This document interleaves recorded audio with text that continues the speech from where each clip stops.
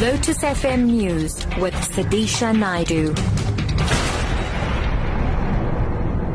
It's 4 o'clock. Good afternoon. Lawyers representing Robert McBride are challenging the constitutionality of legislation that gave Police Minister Nathi Nhleko the right to suspend the head of the Independent Police Investigative Directorate. McBride has been placed on suspension following his alleged hand in the rendition of Zimbabweans. Lawyer Jack Murray says they want the courts to compel Parliament to review the IPID legislation. What we are saying on behalf of Mr. McBride is that there should be very specific processes that must be followed when the minister wants to remove, investigate or suspend or anything of the like the head of IPID. At the moment, the legislation regulating the hawks have been brought into line with the Constitution after various court cases at the end of last year.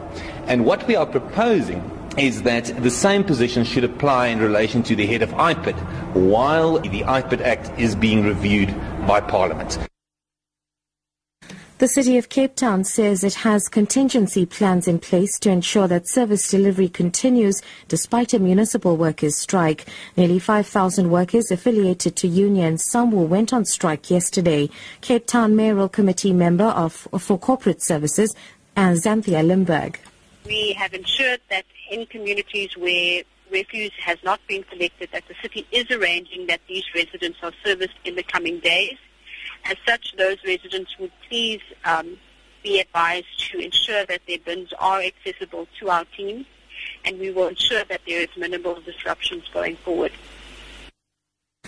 The specialised South African search and rescue team in earthquake-struck Nepal will leave the capital of Kathmandu tonight. The team, made up of paramedics, firefighters and urban search and rescue staff, has been in the country for a week.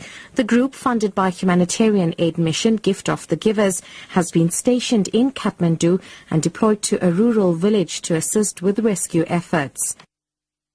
Gift of the Giver spokesperson Ahmed Bam says the medical team will stay on an extra day to assist in hospitals with backlogs of patients injured in the quake.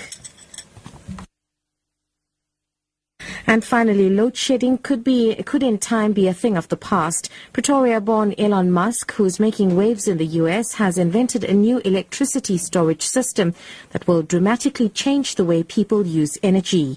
The rechargeable battery will provide about 10 kilowatt hours per charge, enough to power a household.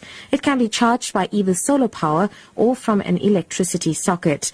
Energy analyst Chris Yelland has welcomed the invention. Technology developments in the field of batteries are very important. Energy storage is a critical enabler. It's going to enable such things as electric vehicles and energy storage within homes that can be charged either from the mains, in other words from the grid electricity, or can be charged with things like solar power. So these developments are of course very welcome. Top story: lawyers representing Robert McBride are challenging the constitutionality of legislation that gave Police Minister Nathi Nhleko the right to suspend the head of the Independent Police Investigative Directorate. I'm SUDISHA Naidu for Lotus FM News. I'll be back with headlines at 4:30.